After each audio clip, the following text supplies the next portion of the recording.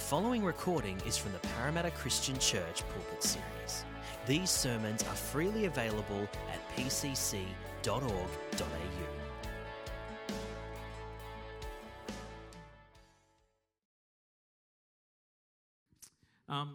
We're going to conclude our series on faith and work today, and I'm really excited because I kind of really want to share with you some just practical kind of things. I was going to kind of do a recap, but I'm not going to do that.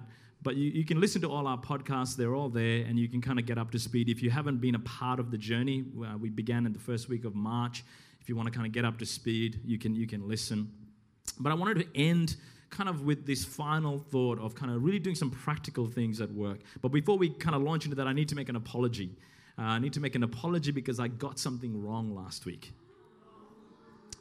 And I should have done better research, and I should have known, but I was slack. And that is that Corrie ten Boom wasn't a Jew. She was a Dutch woman who was in the Nazi concentration camp because she was rescuing and helping Jews. So I just put that out there so you know I'm sorry I got it wrong. Sorry, Grace. Never do that again. No. All right, so this morning, again, I wanted to share with you some real practical things. I'm going to go kind of quickly because these are kind of really obvious things. And so there's not going to be anything rocket science this morning, kind of really simple things. But I want you to think about how you can live this out. Because you might know this stuff, but knowing it and doing it, two completely different things. So we're just going to talk about some really simple things, and it's all from the book of Daniel. And the reason why I went to the book of Daniel is that it's interesting that these guys who were Jews, they were not Dutch. They were Jews, and they were taken out of Israel and taken to Babylon, which was a pagan environment, a completely ungodly environment. This is the counterbalance of all the crying now. Everyone's kind of laughing. That's good. And so they're kind of in this environment, and they're brought into the service of a king who is so far removed from God. Kind of like a lot of our workplaces. As Christians, we find ourselves in very non-Christian pagan environments, and thinking about how do we live in a way that radiates Jesus, that reflects Christ, that honors Christ in such a pagan environment. So Daniel is a great place for us to engage with that question, because that's exactly what Daniel had to do. And so while I don't have a particular passage I'm going to preach from, we're going to be looking at a whole bunch of different things from Daniel chapters 1 to 6, which is kind of the narrative part of this book. And so again, you can spend more time there, and I'm going to kind of refer to these passages, and we might not read through them all, but you can get the references down and write down the cross references and have a look at these things for yourself. So the first thing that I want to point out to you, that if you want to be influential in your workplace, my message is entitled Standing Out from the Crowd. Standing Out from the Crowd. And that's exactly what Daniel, Shadrach, Meshach, and Abednego did. They stood out in a very hostile pagan environment, and they were able to kind of honor God and draw people's attention to God in that kind of environment. So how do we do that? How do we stand out for God, and how do we radiate Jesus in a non-Christian pagan environment? The first thing I think you will need to wrestle with is you need to be good at what you do. You need to be good at what you do. You need to be competent. If you want to stand out for Christ, if you want to radiate Jesus, if you want people to see you as being someone of influence, and you want to stand out from the masses, you need to just be good at your job.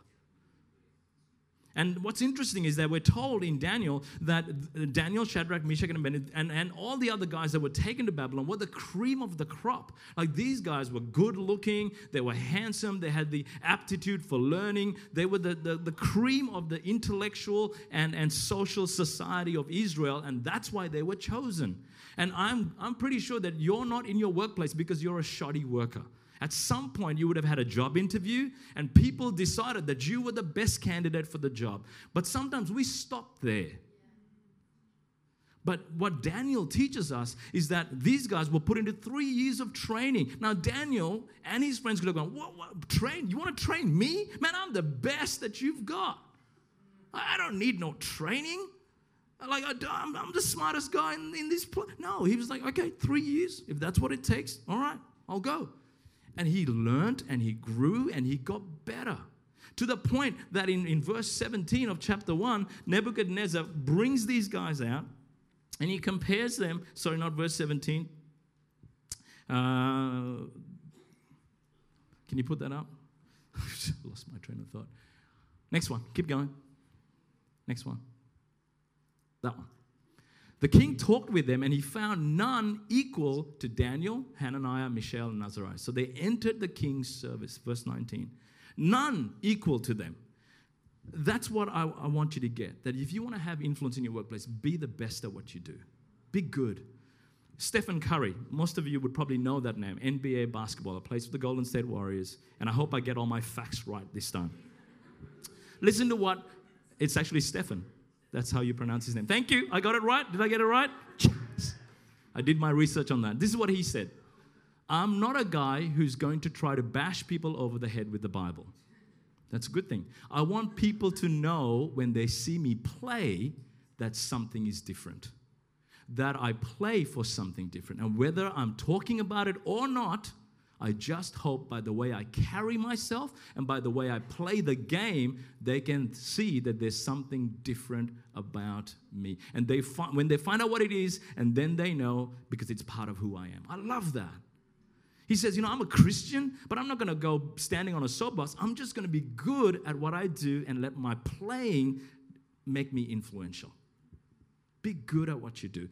In your workplace, be willing to learn and go to every course they will offer to pay for you to go to. And if you have to pay to go for courses yourself, do it. Just learn and grow and be hungry to be better at what you're doing. Be the best that you can be, and you'll be influential. The second thing I noticed, and I didn't know how to kind of describe this point, I initially put down never compromise, but then I read through Daniel, and I can't say that. Because Daniel, what he does is quite interesting.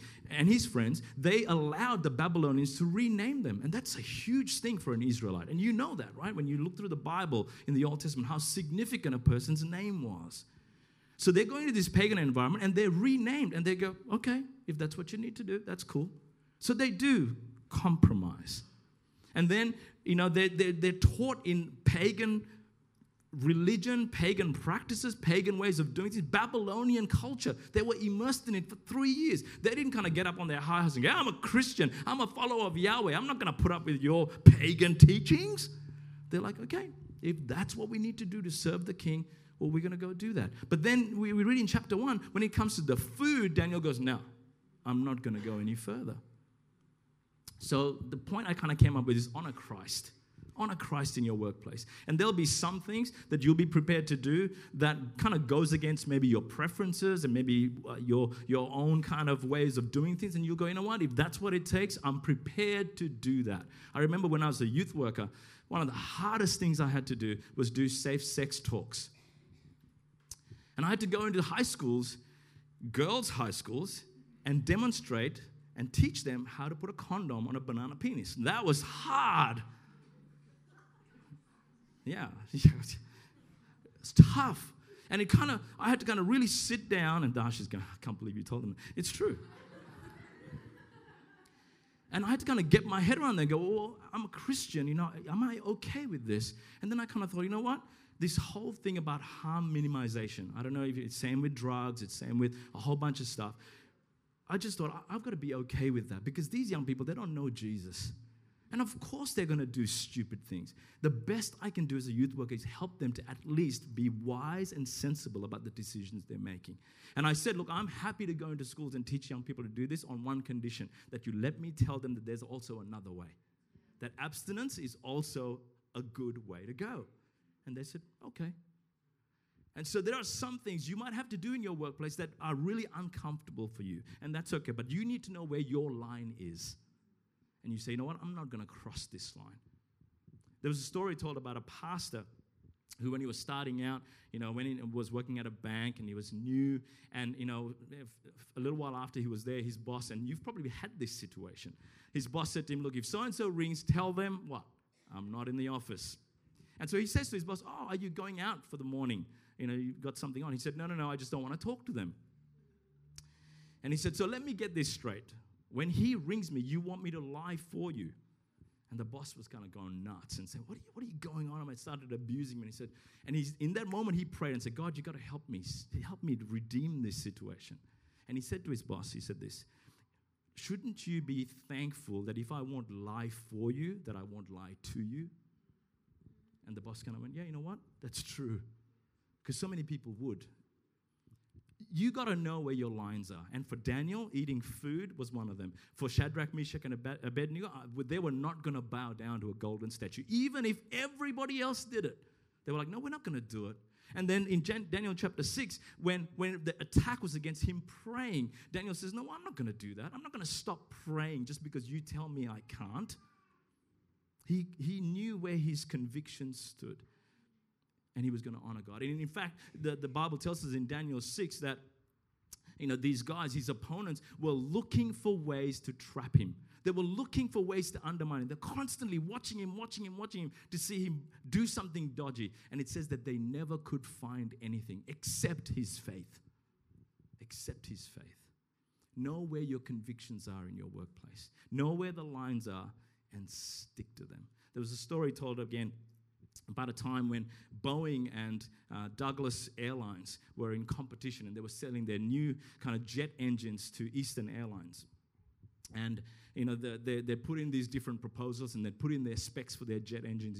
These two competing aircraft companies, and the CEO of Eastern Airlines, compared them, and he said to Donald Douglas, he's one of his friends, he says, look, you and Boeing, your specs are exactly the same except in one area, and that's in the area of noise suppression. They're a little bit better than you guys in noise suppression. He says, I'm going to give you a week to go away and to talk to your engineers and come back to me and tell me if you can at least match what those guys are going to do. And so he went away for a week, he talked to his engineers, and they couldn't do it.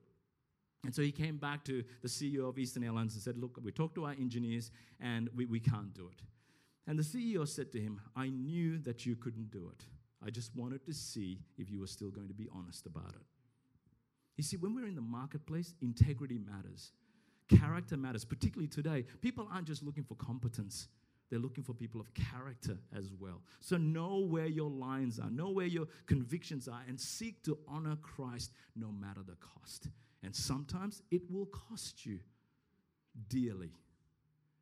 But you know what? Even if people don't respect your convictions, they will respect that you have convictions. Number 3, this is a really interesting one. Believe and pray for the supernatural in your work. Just because you don't work for a church doesn't mean God's not interested to work through you in your workplace.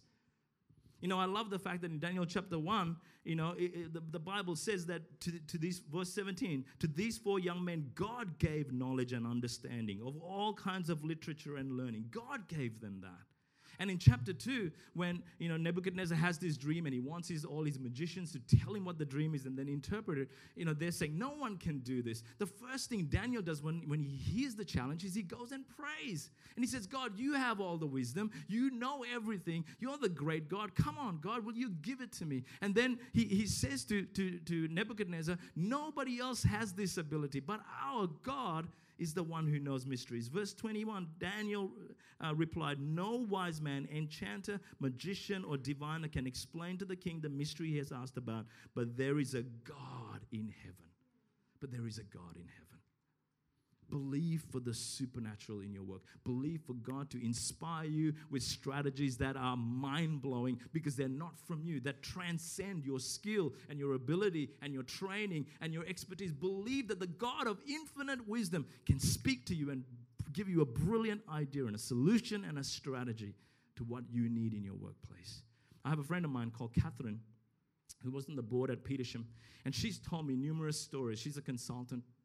And she's told me numerous stories how she'll go into a meeting and she's having, a really tough meeting. She doesn't know what to do. And she'll just say, Jesus, will you just help me? I know you have the right idea for this situation. And the number of times she said that God just gives her an idea and she's like, wow, that is so not what I would think to do.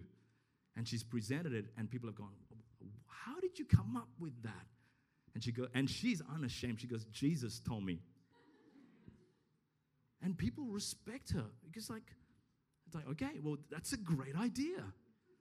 Come on, believe for that in your workplace, whatever it is you're doing. When you hit a brick wall, not even hitting a brick wall, every day when you go to work, say, come on, Jesus, will you use me? Will you give me ideas? Will you give me strategies? Will you give me solutions to complex problems that are supernatural, that transcend my abilities and skill in the natural?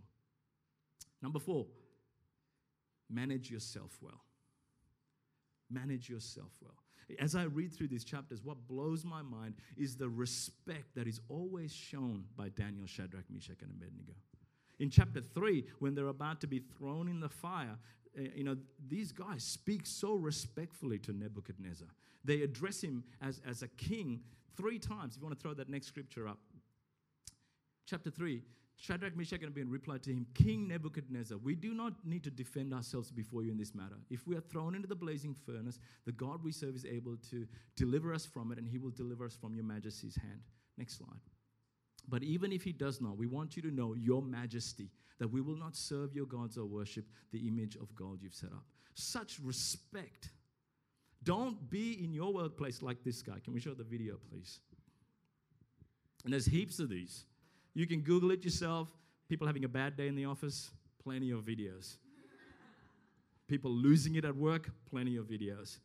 But don't be like that. Manage yourself well. Warning, dad joke coming. Even if your boss is about to get you fired, get it? Daniel, fiery furnace. So I told you it was a dad joke. When you have to explain a joke, it's a dad joke.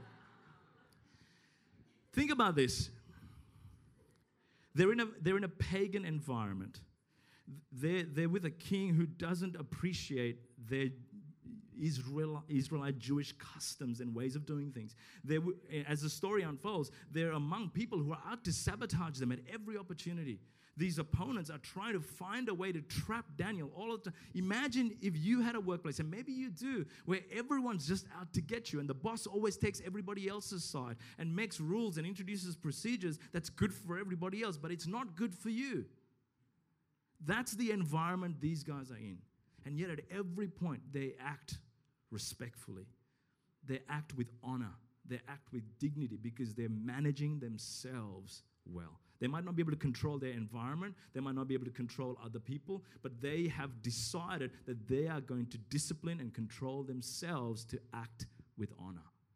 And I love the fact that in Daniel 6, even though these guys are really out to get Daniel, he never once says anything about them to Nebuchadnezzar. Never. Never challenges, never says, oh, you're talking about me? Let me tell you about them. Never. He just goes and he prays.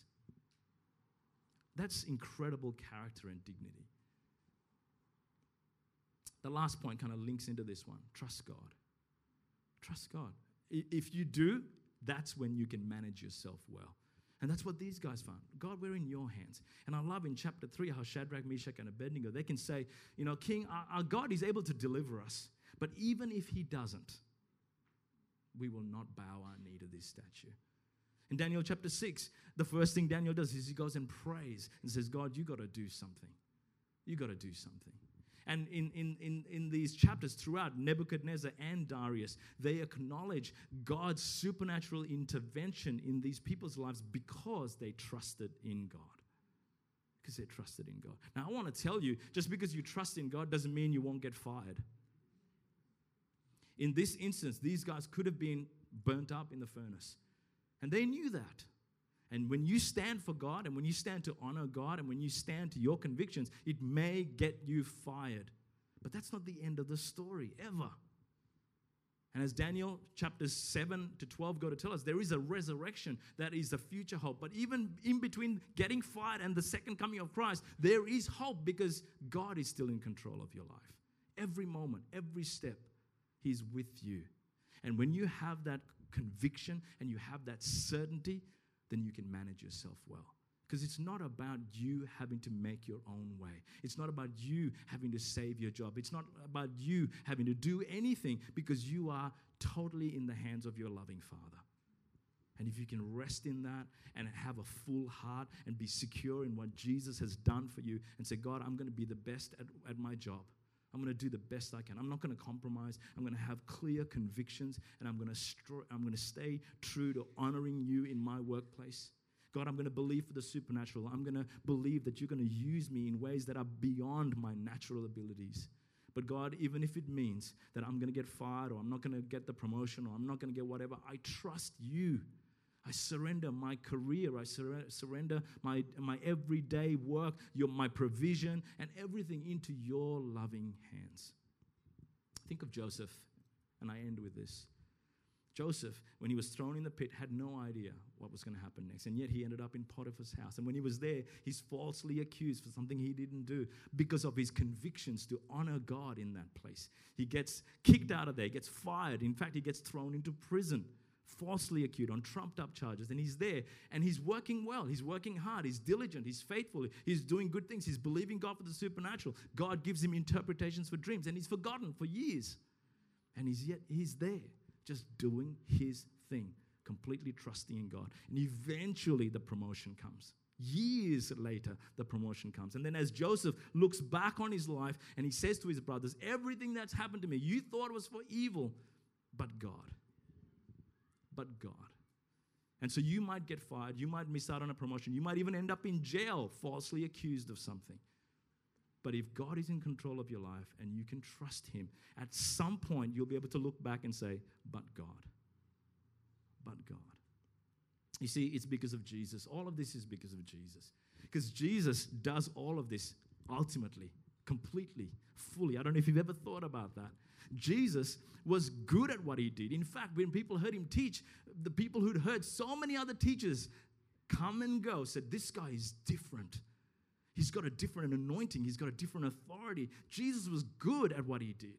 And Jesus didn't compromise. There were plenty of opportunities when he experienced pressure to conform to Pharisaic requirements. He was under pressure to do things like everybody else. And Jesus continually said, no, I'm going to honor my Father. And he stayed true to his calling all the way through. And Jesus believed for the supernatural. In fact, in John 11 is a great example when Jesus says, God, I know that you're going to answer my prayer, but I'm praying this so that they know that you are working through me. And Luke 4, when Jesus is anointed by the Spirit, it's to do supernatural things. Jesus was supernaturally empowered by God's Spirit to do the things he did. And Jesus ultimately displayed his self-management when he faced the Sanhedrin on trumped-up charges. Again, same thing. They were looking for a way to bring Jesus down, and they found nothing because of his integrity and his character. But even with false charges, trumped-up charges, he's standing there, and he's treating people who are doing the wrong thing on every level with respect. He stands before Pilate with respect. And then on the cross and in the garden, we see him surrender. Say, not my will, Father. This is wrong. This is unjust. But I see that your purpose will prevail even in this. And so I surrender to your will and I commit my spirit to you. That's why as Christians, as followers of Christ, we can not only follow Christ's example, but we can be empowered by his Spirit, the same Spirit that empowered him to empower us in our workplace. So if you want to stand out from the crowd, if you want to honor God, if you want to radiate Jesus in your workplace, then be the best at what you do. Be the best. Whatever that means, whatever that looks like, be the best. Know where your lines are. Know how you can honor Christ in your workplace. What compromises you just won't make. Manage yourself well, no matter what people throw at you. Believe that God is there in your workplace, using you in supernatural ways. And trust him with your whole life and future. Why don't we stand?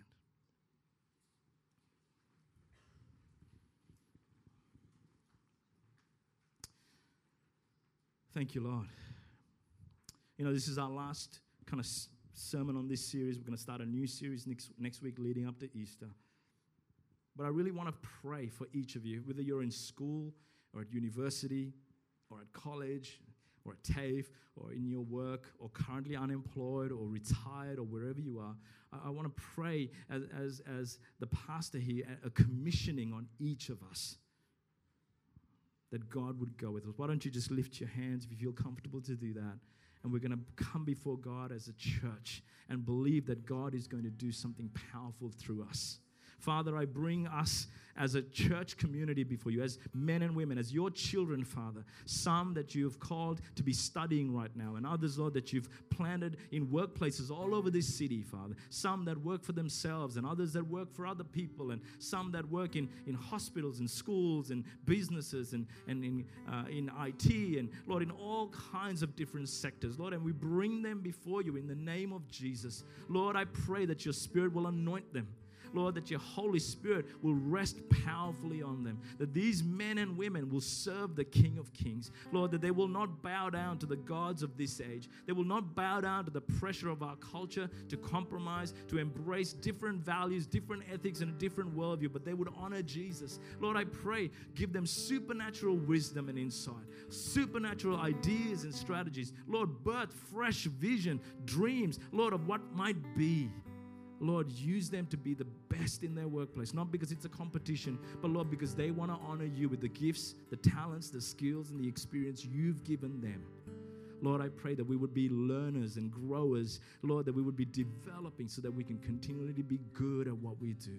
Make us people of character and integrity. And Lord, even when everything is thrown against us, I pray that we will manage ourselves well and reflect Jesus, because we trust in you. And so I pray your hand of commissioning and your impartation over every single person.